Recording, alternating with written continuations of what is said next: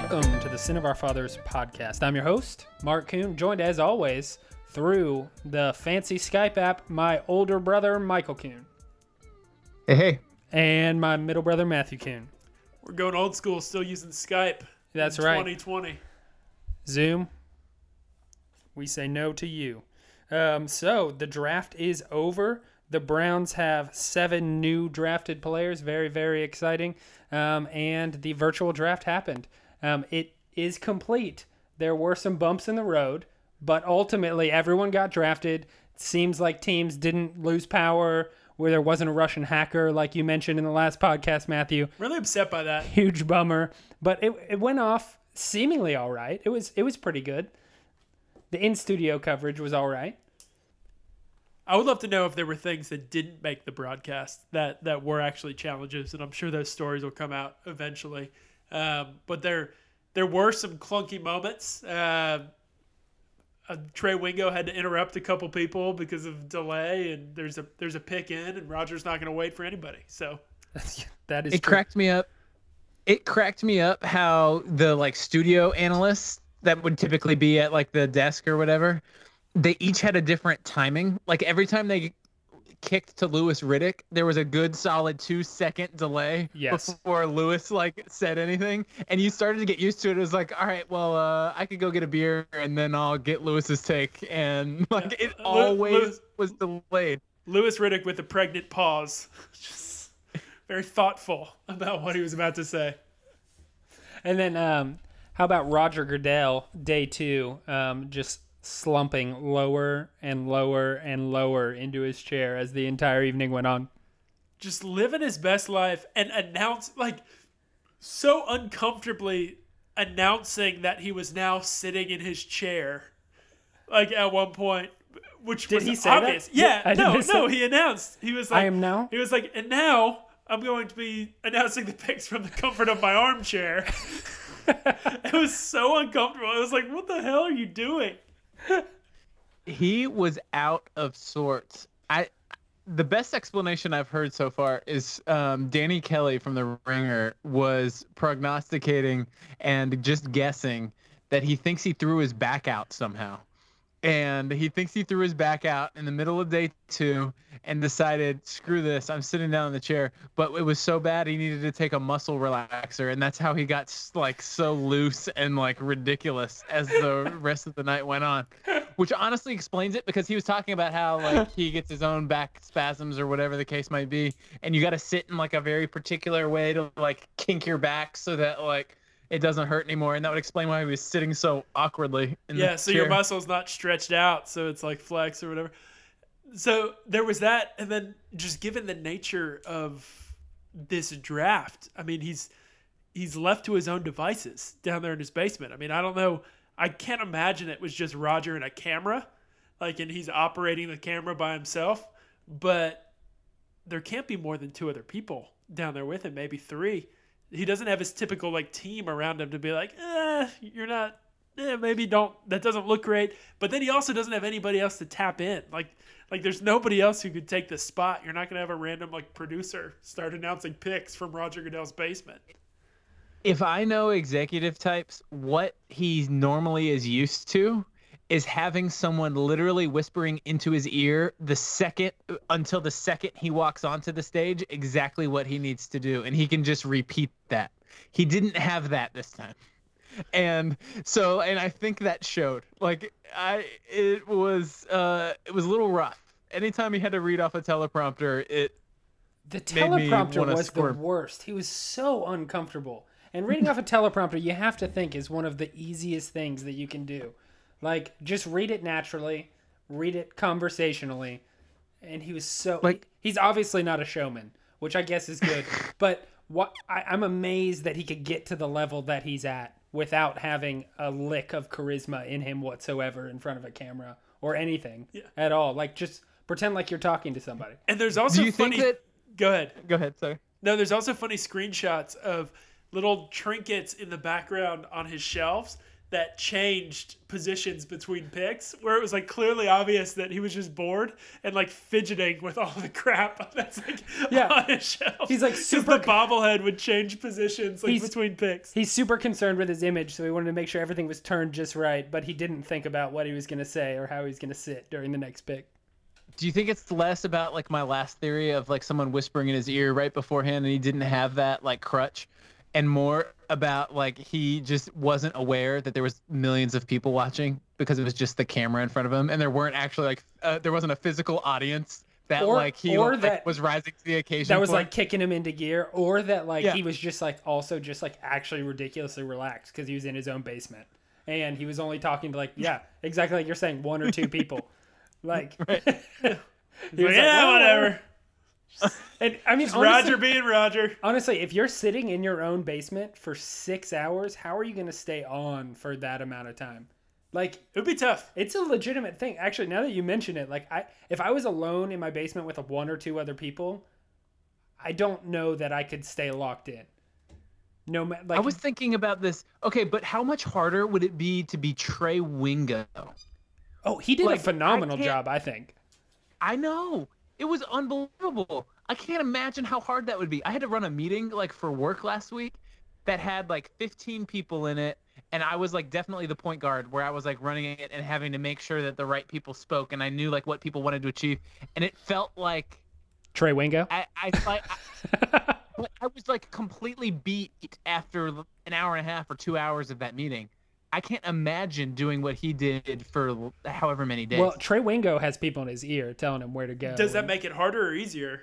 Easier because you don't have to think about like the flow of things as far as like who talks next because somebody else is making that choice. Yeah. But harder because you're inputting information and then having to output and manage all that at the same time. Yeah, but he's also just like a robot that just takes it in, spits it out, and he has his sayings that he's like, all right, now we're going to go to Lewis with the, like, that is just, and we're like, and now to Mel with.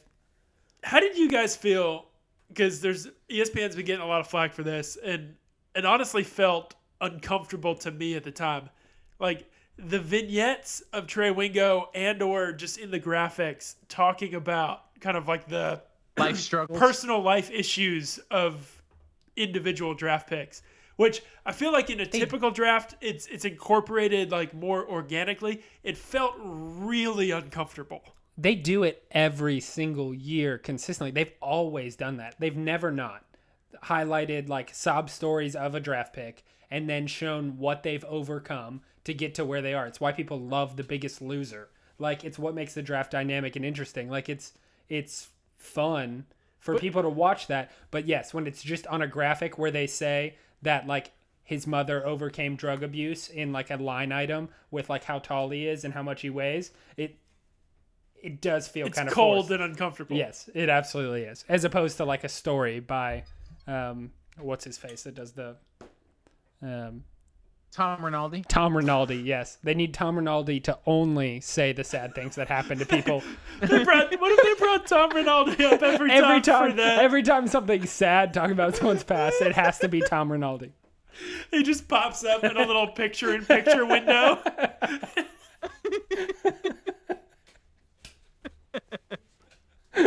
That would be very funny. Oh, they should have done it. That's hilarious. ESPN, you can have that idea for the next virtual draft. You're welcome. I will say the like chance to see all of the different like coaches and GMs like in their house was freaking awesome. Like I loved seeing that. Like the mix of like families, Bill Belichick's dog, like ridiculous houses, like unridiculous houses, like really like boring like Zach Taylor type houses. I mean like it was a wide array, and it allowed for lots of internet fodder, and I appreciated it. Yeah, I mean, you go from Jerry Jones' yacht to Gettleman's Zach Taylor's house, where it looks like he just moved out furniture from a spare bedroom. Gettleman's house was just a basic bonus room with one of those plastic folding tables with a TV on it right next to him. Yeah, it was a bonus room. Gettleman also had a picture of the Charlotte skyline in the background for like the first part of the broadcast, and then somebody told him to take it down. That's funny. That is funny. Well, it was anyone. Go ahead, Mark. No, you go ahead. Sorry, but I love seeing like kids like their families like come in and like celebrate with them like after a pick, like seeing all the kids like run in, like that was awesome. I love that. That was super fun. Those elements were like a nice addition. I don't know that you'll ever be able to replicate in a future draft, so that made it like unique and fun. But something I think we could see replicated a little bit more is not so much hokey crap like you typically see on like day 2 and 3, where all these like different people come and announce the picks and all this sort of stuff, and you get less like analysis. I felt like we had more like strict football analysis of all of the picks, which was such a refreshing breath of fresh air. Wait, what did you think about all the like performances on day 3? Like there weren't that many. There was a couple. There was a few, but like I didn't. Honestly, compared to a normal day 3, it was far less like interruptions than I'm used to seeing. Yeah, I mean, I would much rather get grainy footage of a prospect and his family as he gets drafted from his little camera setup in his living room than watch somebody announce a pick from the top of Mount Kilimanjaro. It's like, right. Yeah, I don't care. All right. Well, the draft was super fun. The virtual draft was definitely interesting. Let's talk about our actual draft picks.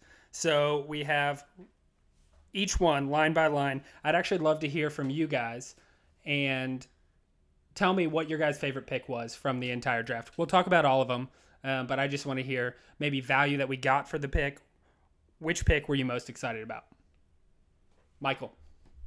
That's a good question. I think I was probably most excited about the Jordan Elliott pick, because if you go back to last year, I remember our like after draft podcast, I was so angry that we did not draft a defensive tackle. Like I knew we needed depth on our defensive line, and we just didn't even address the position. And it hurt us throughout the season that we didn't have depth. And going into this year, we have guys, and we talked about this heading in, but we don't have a long-term contracts for anyone on the defensive line right now. And so being able to supplement that with some talent is just huge, I think, for developing this team. And so to see a guy that was rated so highly, that we got really good value for, a good penetrating 3 technique, I think he's going to benefit so much from, being next to Myles Garrett. I just love that we have some options on the defensive interior now. Like, I feel good too deep at our defensive tackles. We have 4 defensive tackles that I want to be rotating. Like, I don't feel like we're like taking a step back, that they're like all having to rotate to give the top 2 guys a breather. Like, I want them to all be rotating and be fresh, because I know they all have something that they can bring to the table. And that makes me excited. Yeah, I feel like that was a distinction with this draft, is this roster is at a point, finally, it almost feels like, where we can start adding those like depth pieces and not be expecting our 3rd round pick to come in and start and make an impact for us to have a good season. Like we don't need much from Elliott this season. And that's a great spot to be in. Well, I'm not going to lie, we might need something from Jacob Phillips. No, we might need something from Jacob Phillips, and that's fair. My favorite pick, or the one I'm excited about Delpit because of kind of the playmaking, like flashy ability he can bring. But Harrison Bryant got me excited based on the value that we got there. Got him in the 4th round, his 2nd or 3rd round grade, a dynamic tight end, interesting. I love it because it fits our system. And we're going to be running 2 tight end sets all the time. You need multiple guys to fill in for that spot. If you're running 2 tight ends, you need more than 2 tight ends. Absolutely. You need 3. And two tight ends is only good if you've got quality players to fill in. If we're running out, no offense to Stephen Carlson or Pharaoh Cooper, Pharaoh Brown, whatever his name is. Mm-hmm. If they're not getting it done, yep, it loses its luster, and it loses its effect, and it loses its effectiveness, right? The defense isn't scared with one injury of Pharaoh Brown, yep, right? If Njoku or Austin Hooper goes down, suddenly your offense is now shot, right? With a guy like Harrison Bryant, he's not going to be able to do everything, especially right away. I mean, he's a little thin for a tight end blocking in line, but he brings a dynamic element to our offense that gives us a consistency that we can roll through whatever comes our way, whether it's just typical rotation or if a guy goes down, we can plug and play a spot and kind of adapt and move forward. He will be able to do all the receiving things that Hooper and Njoku will be able to do, which will be key to plug and playing and rotating. We can just send him right up the seam. Mark, what was your favorite pick? Honestly, I was really surprised that Jedrick Wills was there at 10. And so I'm really excited. And to hear, I don't claim to be an incredible talent evaluator of offensive tackles. However, to hear from the organization that Jedrick Wills was their favorite tackle in the draft gave me a ton of confidence. I also didn't really want Becton that much. Didn't want to take a risk at a tackle like that. And so having Jedrick Wills there, who I've heard from a lot of people is their favorite tackle in the draft. We needed a tackle more than anything. That was our number one priority. And a lot of people think we got the best one. So obviously there's a couple other teams that see it differently, but Wills was my favorite. I also am very intrigued by Jordan Elliott. I read a PFF article about just his ridiculous stats in a 1-year flash in the pan that he was the best pass rusher from an interior defensive lineman in the NCAA last year, and it wasn't really that close. So, I mean, I could get excited about that, no doubt. So I heard, his stats don't show it as much. That's why he popped so much on PFF, because he was winning so many of his one-on-one matchups. Basically, if this guy was one-on-one, he was beating the guy in front of him almost every time. Yeah. And that's why he outpaced everyone else, because of the way PFF looks at every single snap. But he wasn't finishing many of those. So he would get there to the quarterback, look like he had a chance for a sack, and then not actually bring the guy down. And so it'll be interesting to see if having some more talent around him, like a Myles Garrett and an Olivier Vernon, on the edge, I'll take pressures. Helps some of that production, helps him actually get home. I don't need my interior defensive linemen to actually get sacks. I just need them to get pressures so my defensive end can get sacks, get the quarterback to roll out. I have no problem with that at all. But I like to see interior pressure right up the middle. So yeah, that was the thing that was most exciting to me. Let's talk about Jedrick Wills. Michael, whenever he rolled all the way back to us, is that who you wanted to take? No, honestly, I wanted Tristan Wirfs. If I was going to make a pick there, I was hoping it was going to be Tristan Wirfs. But I did not really want it to be Becton. And so I knew that it had to be either Wirfs or Wills. I was pretty confident that it was going to be either Wirfs or Wills. I would have been upset if it was Becton, because I thought it was too risky. I was hoping for the upside in Wirfs, but I completely understand the taking of Wills. I in no way am I mad or disappointed that it was Wills. But we dreamed up our top scenarios in the first round the last time we recorded, and I was hoping we could trade back. And so there's always a part of me that even if you get a player that drops and is good value, you still feel like you didn't squeeze all of the juice out of that first round. But we squeezed just about all of it out. It was a really darn good pick. There's very little room for complaint with a Jedrick Wills.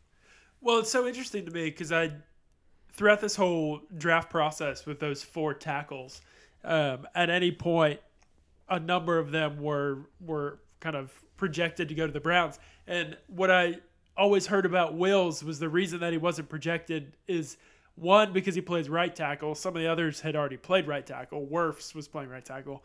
But that he didn't necessarily fit our scheme as well as Wirfs did or Becton did, being super athletic. And then Andrew Thomas kind of got thrown in there late as I don't know why people changed their mind on that situation. But Wills just felt like he wasn't ever quite in the same conversation for the Browns from a scheme perspective.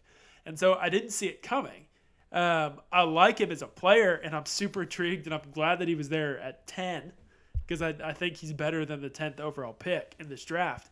But it'll be interesting to see how much of that is just stupid conjecture from people and how much of that is there actually a learning curve? Is there a scheme fit? I mean, the coaching staff and front office doesn't seem to think so. Can we talk about how scary he looks as a human being? Oh, terrifying. Absolutely terrifying. Oh my word. He's a little goofy looking, but mostly just frightening. His jaw is wider than the top of his head. His head is pear-shaped, which I don't quite understand. He looks like a cartoon. It's also funny because all of his beard hair is just down underneath his jowls. Underneath his jowls. Sorry about that. Went to a new website. Oh, man. No, I feel like Wills is going to be super solid. And I don't think there's going to be a whole lot of room for complaint. I would guess that he's starting day one this season. I mean, who's he competing with? Kendall Lamb? Yeah. Chris Hubbard. Yeah, I mean, there's very little competition. I mean, honestly, just get him the reps. Just put him in there and get him the reps, and he'll get up to speed at left tackle. I mean, everything that everybody who's evaluated him. Myles Garrett every day. Oh yeah, no. Welcome to the league, son. But I mean, everybody who's evaluated him says that he's ready to go day one. So he's a rookie. He's going to struggle, but there's nothing that's going to benefit him more than getting the reps and getting the coaching on those reps, right? Yeah, let's be honest. Left tackle is one of the more difficult positions to immediately step into and start day one, but he's going to have to learn somehow. Yeah. Why can't he do it? Joe did it. No, but I mean, he's got Bill Callahan as his offensive line coach, which is going to be tremendous. He gets a lineup next to Joel Bitonio, which is going to be invaluable. Yes. He's got all the skill set to do it. Bitonio has to be so happy. Oh, to finally. He's got to be so happy to have a competent physical specimen playing next to him. But I don't know. I mean, Robinson was a physical specimen at the same time. I would be interested to know what those guys' perspective is on playing next to a rookie versus playing next to a guy who's not a rookie but maybe isn't as good. Joel Bitonio seems like the teacher type. Seems like he's a mama bird that just wants to take someone under his wing and just teach him up. I imagine he's going to be super helpful. All right, let's move. Let's go on to second round because we haven't mentioned this name nearly at all. Let's talk about Grant Delpit, the Grant Delpit pick. Second round, pick 44 overall. We selected Delpit, safety out of LSU. The best part of the Grant Delpit pick is that we traded down in order to make the pick and ended up picking up that fifth rounder that we didn't have in the draft. And so we only moved down 3 spots. We picked up a 5th round pick that turns into Nick Harris, the center. Yep. That we didn't, weren't going to be able to bring home as part of this class. And then you still get Grant Delpit, who this time last year was being mocked in those way too early mock drafts as a surefire top 5, top 10 pick. Yeah, no, I mean, I'm pleased with Delpit. There was a couple guys on the table. Winfield Jr. was still there. There were a couple other safeties. Too much of an injury risk available. I like Delpit. I think we need a swagger on the back end of that defense. To me, he's more talented, but he kind of brings a similar on-field attitude as he's already slipping my mind. Who's the free safety we had? Demarius Randall, where he thinks he's the biggest, baddest guy out there in the defense, and he's going to make all the plays and be flashy. We don't have that in our secondary. Denzel Ward is not that. Greedy Williams is not really that. You kind of need a little bit of attitude. He's got the mindset and the confidence to be able to do this. When Greedy's feeling himself, he's that, but he didn't play well enough to be that last year. Yeah. And so, I think I could see that in the future, in combination with those guys. So it'll be interesting to see. And I mean, Delpit's worth this pick in and of himself, but there's the intangibles where he's played with Greedy before. They've played football for 2 seasons together. They've got that communication down on field, know what each other likes to do. That transition is going to be easier for Delpit because he can rely on Greedy to kind of interpret, all right, we saw this at LSU. This is how it works. here in the NFL. Also, he played against Joe Burrow every day in practice for the last 2 years, who he's going to face twice a year going forward for an indefinite period of time. That adds a modicum of value to this pick, I think, in a way that just kind of adds it's the cherries on top of Grant Delpit's kind of natural talent and ability.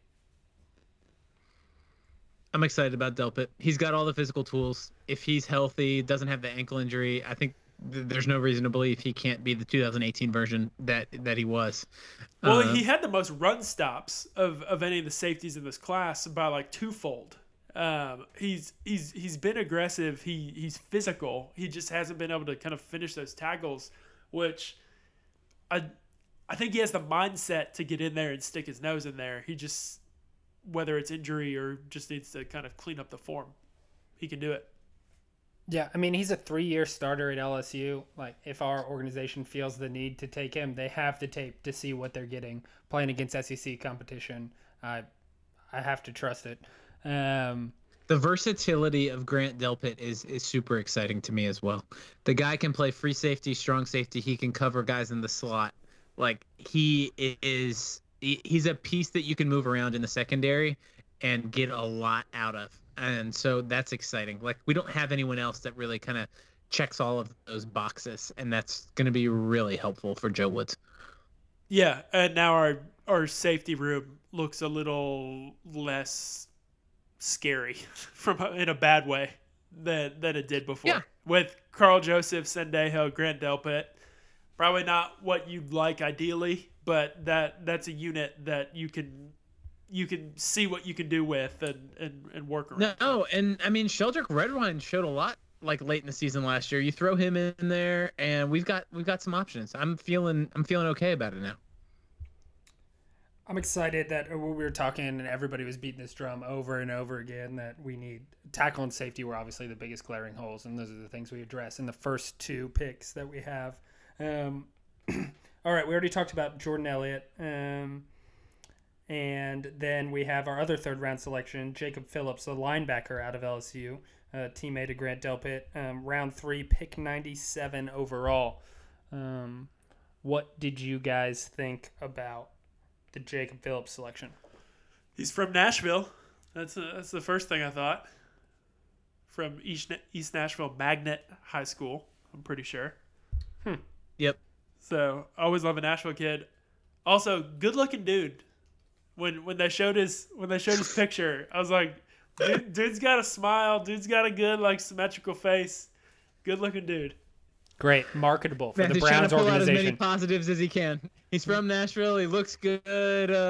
Don't know what else to say. I mean, he was a 2-year starter at LSU. He was productive. He was their leading tackler. Is athletic. He's fast. Is probably.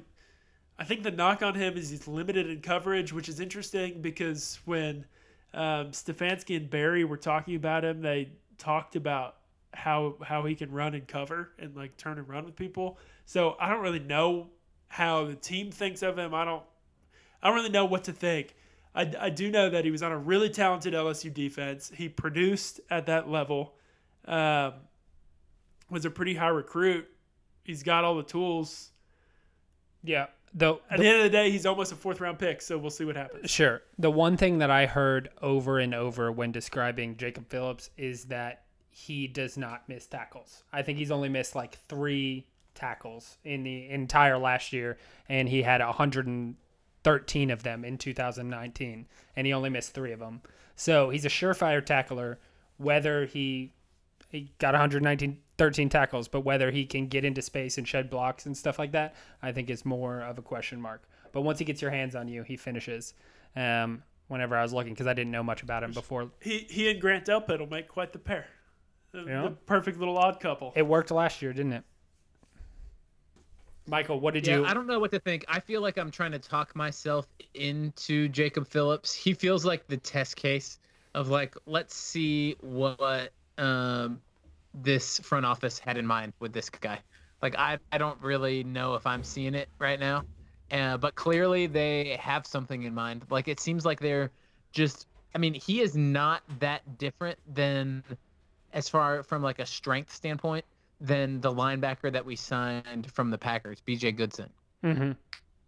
They are big middle linebackers that are going to hit somebody and bring them to the ground. And they are not going to be all that great in coverage. And but you know what you're getting, and they are going to be phenomenal in the run game. And so it feels like they are trying to typecast linebackers for specific roles like that. And maybe that's just what we're trying to build. And that's all that we need. I don't know. I'm going to have to see how they use him on the field before I'm really going to judge it.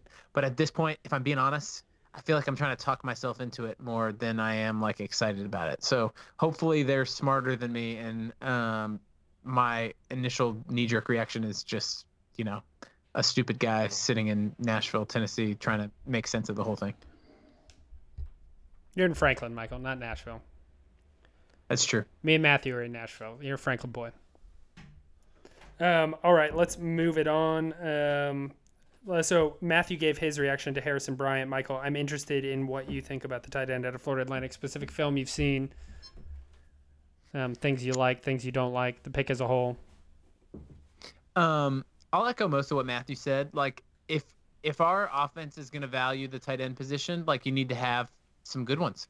And the only way to do that is you kind of got to get ahead of it. So while the next year, maybe the next 2 years, you've got 2 top-tier tight ends like Austin Hooper and David Njoku, you want to have some guys in the hopper to step in and be able to, like, fulfill that role. If someone gets hurt or down the line, like, tight end is one of the hardest positions to get production from young players. And so there's going to be a learning curve. So you'd rather draft them now than later. I expected us to take a tight end in this class. I don't know that I necessarily thought it would be one of the top 4 or 5, but everything seems pretty positive about him all around. It sounds like he played at a small high school, but he played offensive tackle in high school and defensive end. Yeah. And then converted to tight end in college. And now he's an undersized tight end that needs to like bulk up, which is just hilarious. That little like bounce back and forth like that's going on here. So I saw some highlights where he was lining up at offensive tackle, and then he would also line up as wide receiver, like just depending like situationally on what they would do at the high school level. I saw like a fade thrown to him. It was like a 25-yard fade. I don't know what the situation was in the game, but they either liked the matchup or they needed a touchdown and just threw it up to Harrison Bryant. What number tight end was he off the board? He was like the fifth or sixth tight end off the board. Okay. But Dane has him as a third-round projection. Yeah, the Patriots took a few that were way lower down the board pretty early. Classic. And they like traded up to get the Patriots were just like moving all over in weird ways. Yeah, that kid from Virginia Tech that they traded up for. Dalton Kenny? Yeah, they're gonna run like a weird kind of like wing T like offense, and he's gonna like be like some all-star that fits perfectly into what they're scheming up. But who knows? Anyways, the big thing about Harrison Bryant that it actually does seem legitimate as a concern is the dude has tiny arms. Like his wingspan is inches shorter than like any of the other tight ends. He's only got a 74-inch wingspan. What? And everyone else is at like 80. Like, what happened to his arms?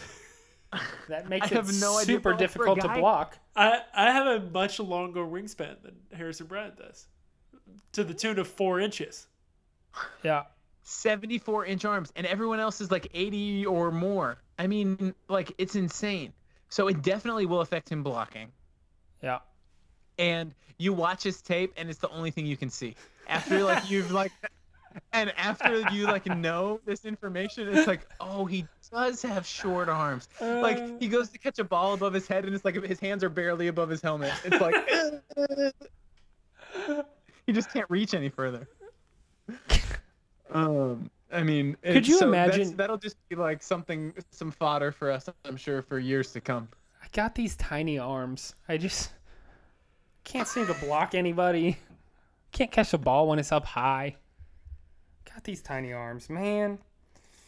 All right, so when we were talking about Jacob Phillips, we were talking about maybe it might be a scheme-specific fit. It seems like that's what the pick is there in round 5, pick 160, Nick Harris. It's everything I've heard about him is it seems like he would be a great zone blocking fit at center or guard. But what do you guys think about that pick? It's an interesting pick because there's a lot of people who think he's very specifically a guard in a zone blocking scheme, or a center in a zone blocking scheme. Excuse me, and we're pretty set there. I mean, we just signed J.C. Tretter to an extension, and this is an example of one of those picks where I feel like we're building depth.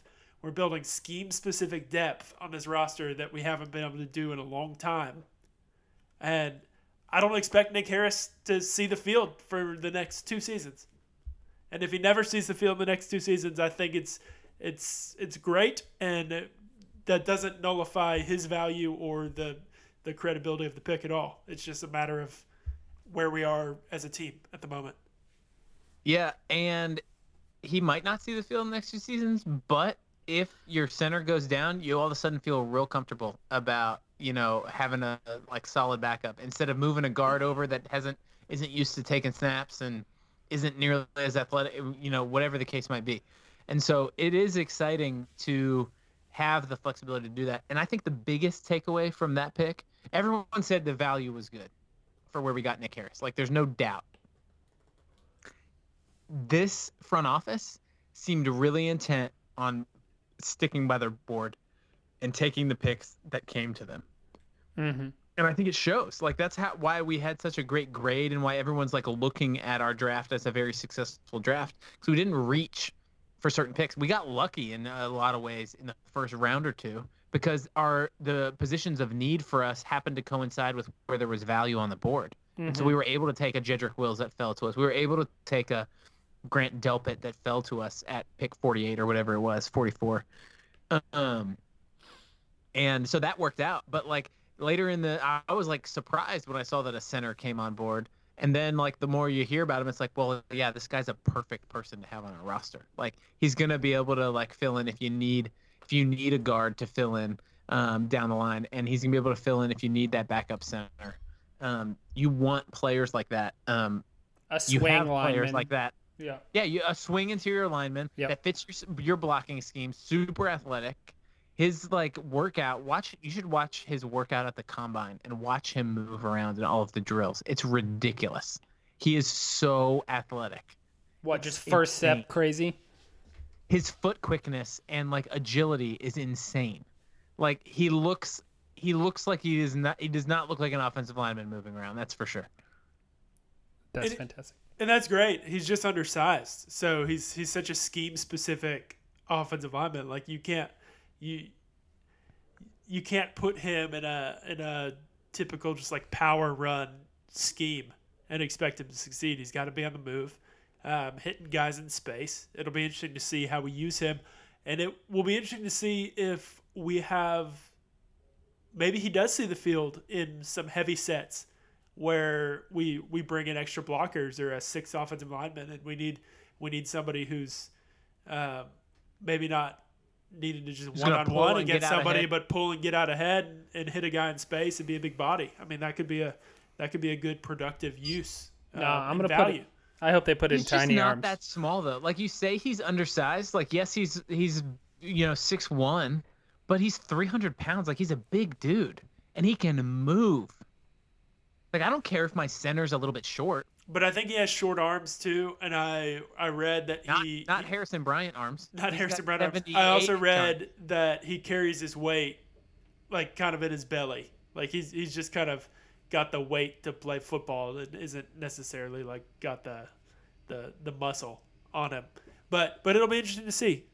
I'm more than happy with him as a 5th round pick to fill on a roster. I think he fills a role on a roster, which to get that in a 5th round pick, that's great. That's value. Yep. It's helping our football team. And you're not paying for it. To quote Sashi Brown, you're not paying for that depth. It's just a 5th round pick. All right, let's give the people what they want. When you're watching draft coverage, when you're talking about the draft, The only thing that people care about is the specialty positions. And here we have, in the 6th round, pick 107, Donovan Peoples-Jones, DPJ, wide receiver out of Michigan. Urban Meyer was quoted as saying, a top 10 prospect in the draft. You can take that to the bank. Urban Meyer said he was one of the 10 best players in the draft. And that, if you live in Northeast Ohio, then Urban Meyer's word is law. The prophet. And so Urban said he was one of the 10 best players in the draft. He absolutely was, and we got him in the 6th round. That's fantastic. That's just great news for everybody. I think it's a good bet on the athletic measurables and the upside. We'll see what Donovan Peoples-Jones turns into. He could definitely become a decent wide receiver, but I do not want to put a whole lot of hope in him turning into anything significant. I think the upside is a player that plays. I heard somebody say this. Maybe it was Brendan Leister from PFF. I think said that he resembles and has some of the traits that you see from Juju Smith-Schuster. So maybe in a few years you can see a Juju Smith-Schuster type player, maybe Juju light. And if we see that, I think that would be fantastic. I saw somebody make a comp to Hakeem Nicks, which would be interesting. I think Hakeem Nicks is kind of Juju Smith-Schuster-esque as well, so that makes sense. But Hakeem Nicks, I consider, at least maybe this is just my memory of him, was very long and lanky and one over the top. He was only 6 foot. But really? He wasn't huge. He was smaller than Donovan Peoples-Jones. Peoples-Jones is ridiculously fast, and he's big. He's 6'2". Big. He's a full 6'2". And he's 220-something pounds. He's also slippery. Most of his highlights, he doesn't have ridiculous stats or anything like that, but most of his highlights were short passes to the outside where he just ran up the sideline the entire way and outran people trying to cut him off. And he got into the end zone, which, I think is a valuable skill. His jumps are insane. Athletically, what Doesn't he was able to do. 44-inch vertical or something yes, stupid? 44 and a half. It's insane. So he wins over the top, too.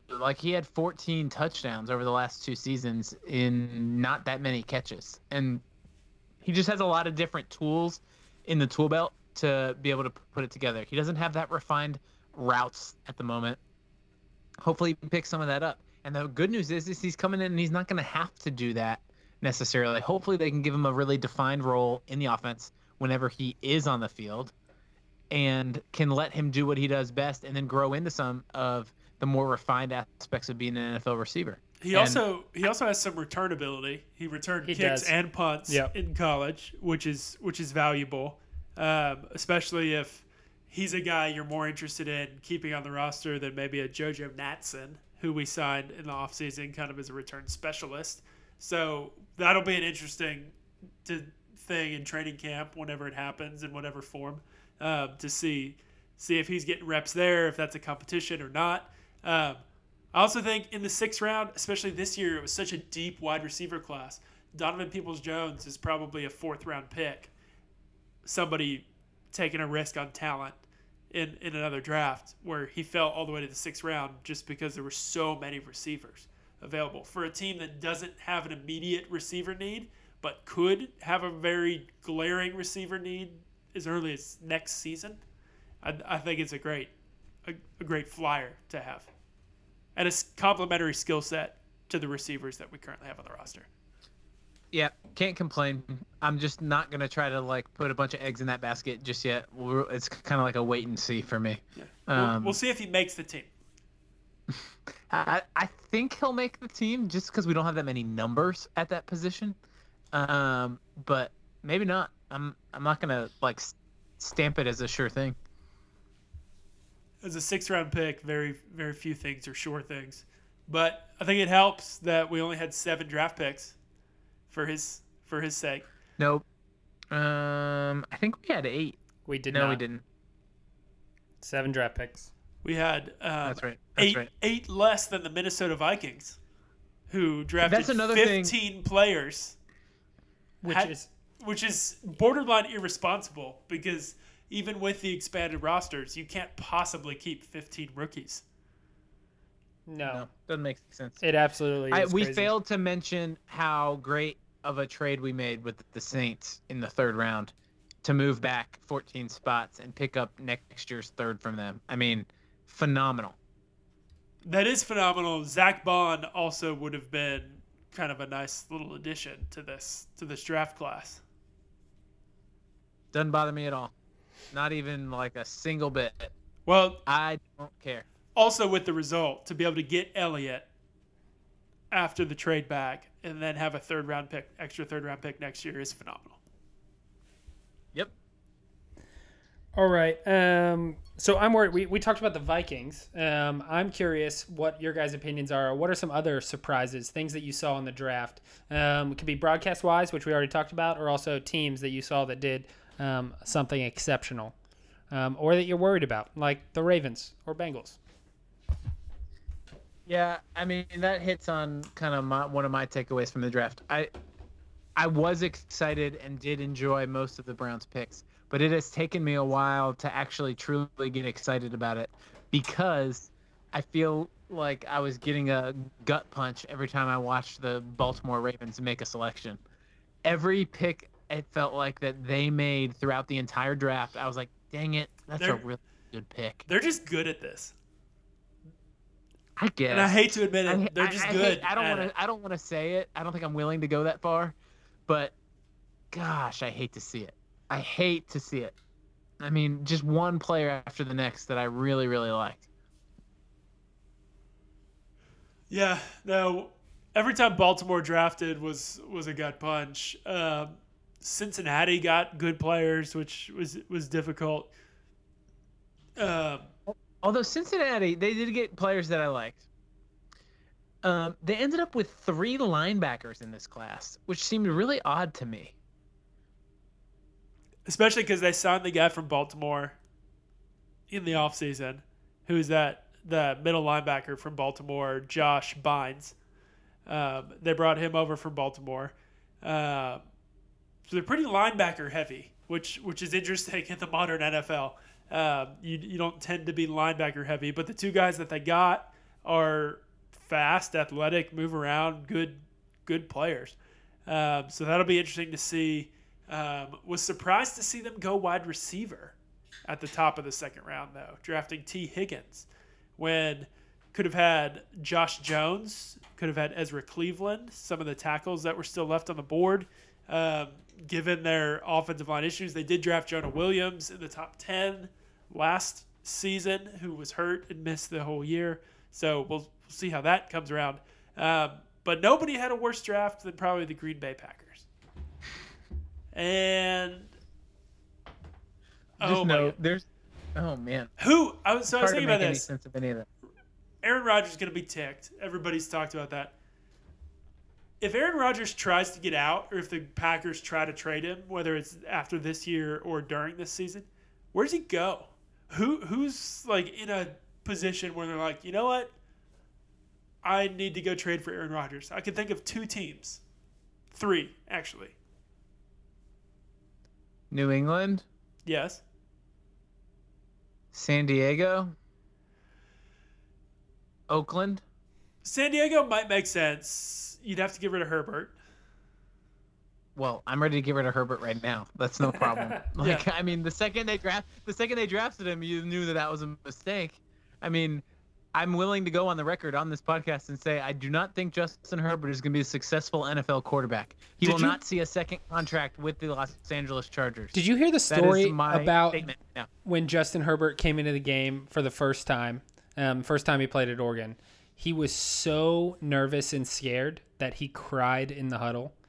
That sounds ridiculous, but I've heard that story, and if you draft a man that is going to be the leader of your football team who cried in the huddle, what are you doing? Like, you immediately lose all my confidence. It's okay to cry. No, like, don't get me wrong. Like, it's okay to cry. If one of the 3 of us started crying, no big deal. That's okay. But in the huddle on a football field, in front of the men you're about to tell the play to, like, that is not okay. Don't cry because you're nervous. Yes. Like, don't cry because you're nervous. Or hurt. Either That's one. like, It doesn't matter. Crumbling at its finest. Yeah. Although the counter to that is Justin Herbert was once like the 6th quarterback on the depth chart at Oregon. I think he was a walk-on or a preferred like local recruit. He's from Eugene and worked himself all the way up to being the 6th overall pick. So he was shocked. Yeah. Whenever he first went in. Oh shit. Yeah. So the Raiders were on my list. I also think the Jacksonville Jaguars would make a ton of sense because they would trade their quarterback situation for Aaron Rodgers in a heartbeat. I also think I have no idea what the contract situation looks like.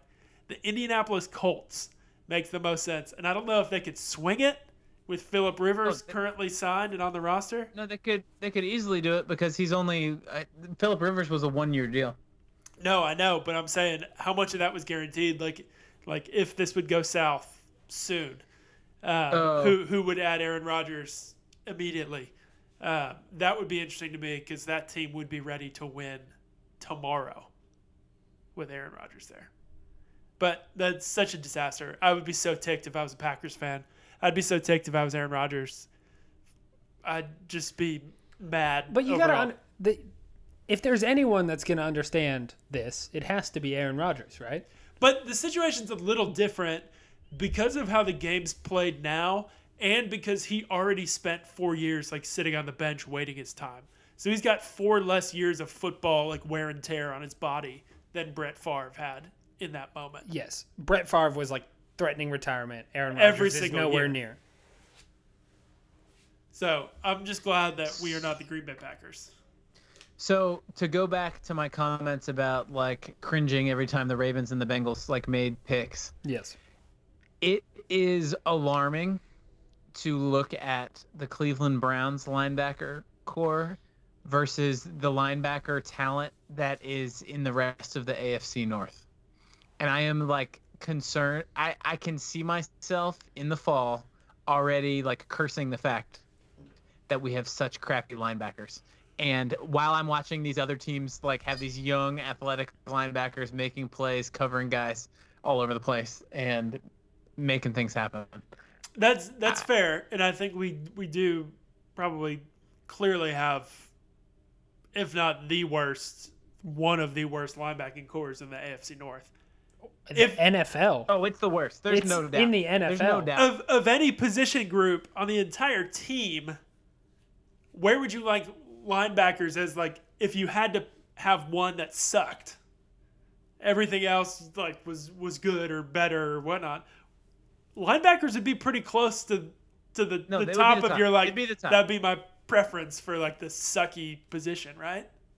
Maybe linebacker or like punter, and that's probably the two positions. Yeah, I mean just the way that like modern NFL defenses work now, it's so secondary heavy. But I mean, and putting pressure on the quarterback is so important, and like there's just so many reasons why. I don't think it's an accident that our money is not invested in the linebacker position on this team, just because there's a scarcity of resources and there's value to be had by investing elsewhere. Yeah, I'm a fan of that. We could have had the highest paid linebacking core in the league if coming into this offseason if they wanted to. Re-signing Joe Schobert, keeping Kirksey around, probably signing one more guy, we'd be stacked. Anyways, I'm a Browns fan.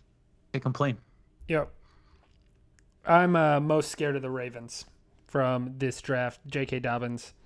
Honestly, the fact that they have Matthew Judon and Calais Campbell, and I'm just terrified of the Ravens in general. Is gonna be nasty. I lie awake at night. Their secondary is so good. Yes, Marlon Humphreys. It's just they ridiculous. have Marcus Peters. Yeah, they have I mean, like they are stacked. And everyone knows what their offense can do. I think their offense is going to take a significant step back. We'll see. I hope so. I mean, if you look at what we did to them. They lost Marshall Yanda. They did. If you look what we did to them and what the Titans did to them, it was the exact same thing. They got ahead early, and then they managed what Lamar Jackson could do once they got ahead at the beginning of the game. So hopefully the book is out on the Ravens. Maybe that's a thing.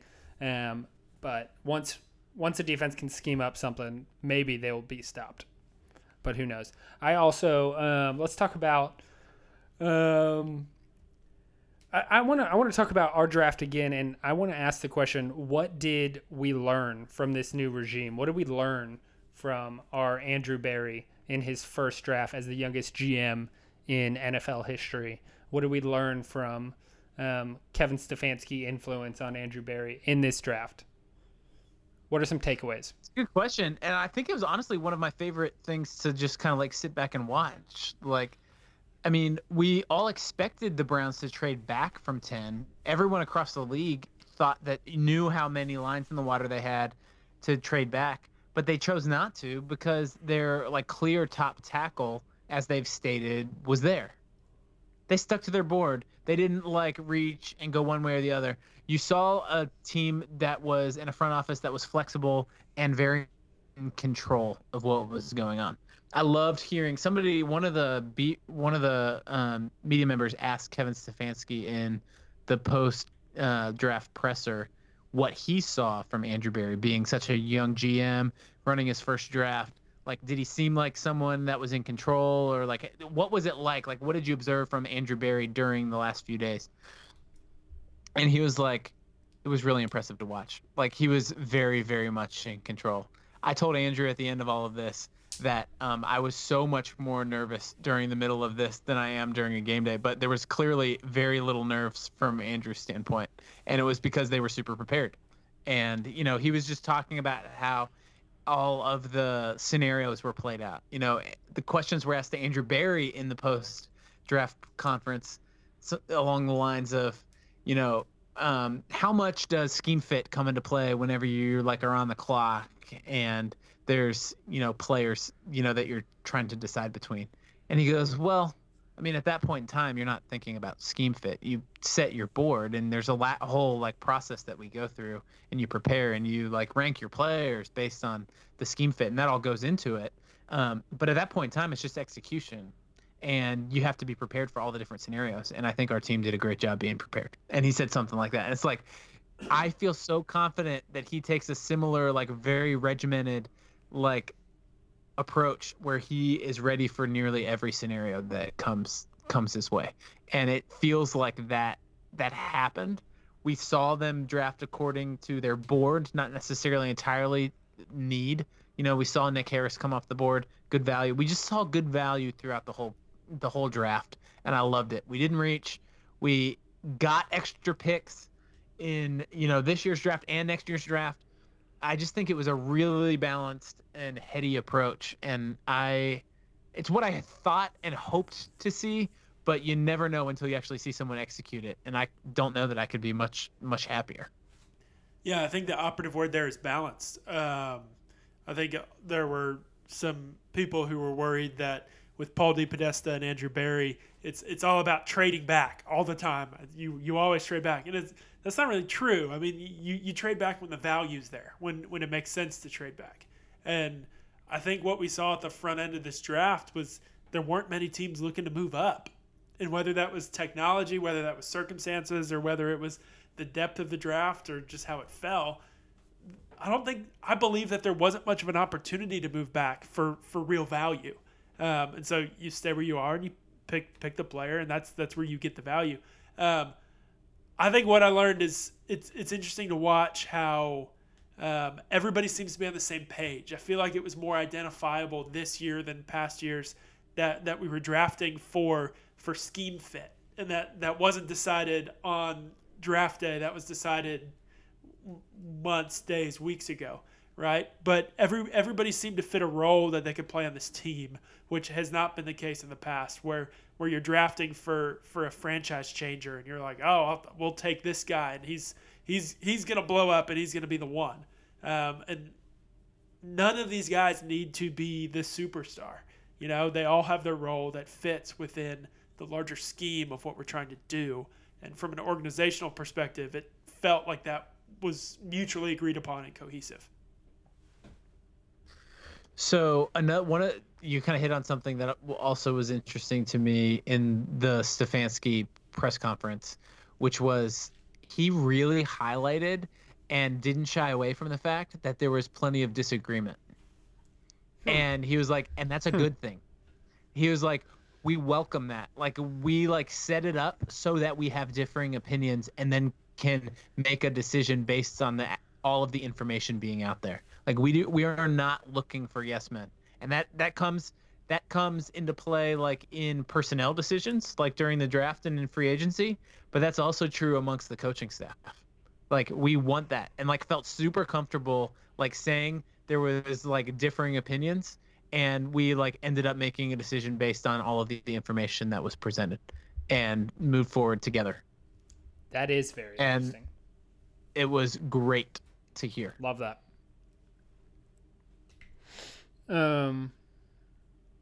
Alrighty. Well, that will about wrap it up for the post-draft podcast. Thank you so much for listening. If you like what we're doing here, we would really appreciate it if you gave us a review on iTunes. Haven't asked for that in a while. So here we are begging for it. Just rate us 5 stars. That would be fantastic. Be sure to send us an email if you want us to talk about something specific. Follow us on Twitter and Instagram at Sin of Our Fathers. We would love to hear from you guys, and most importantly, go Browns. Go Browns.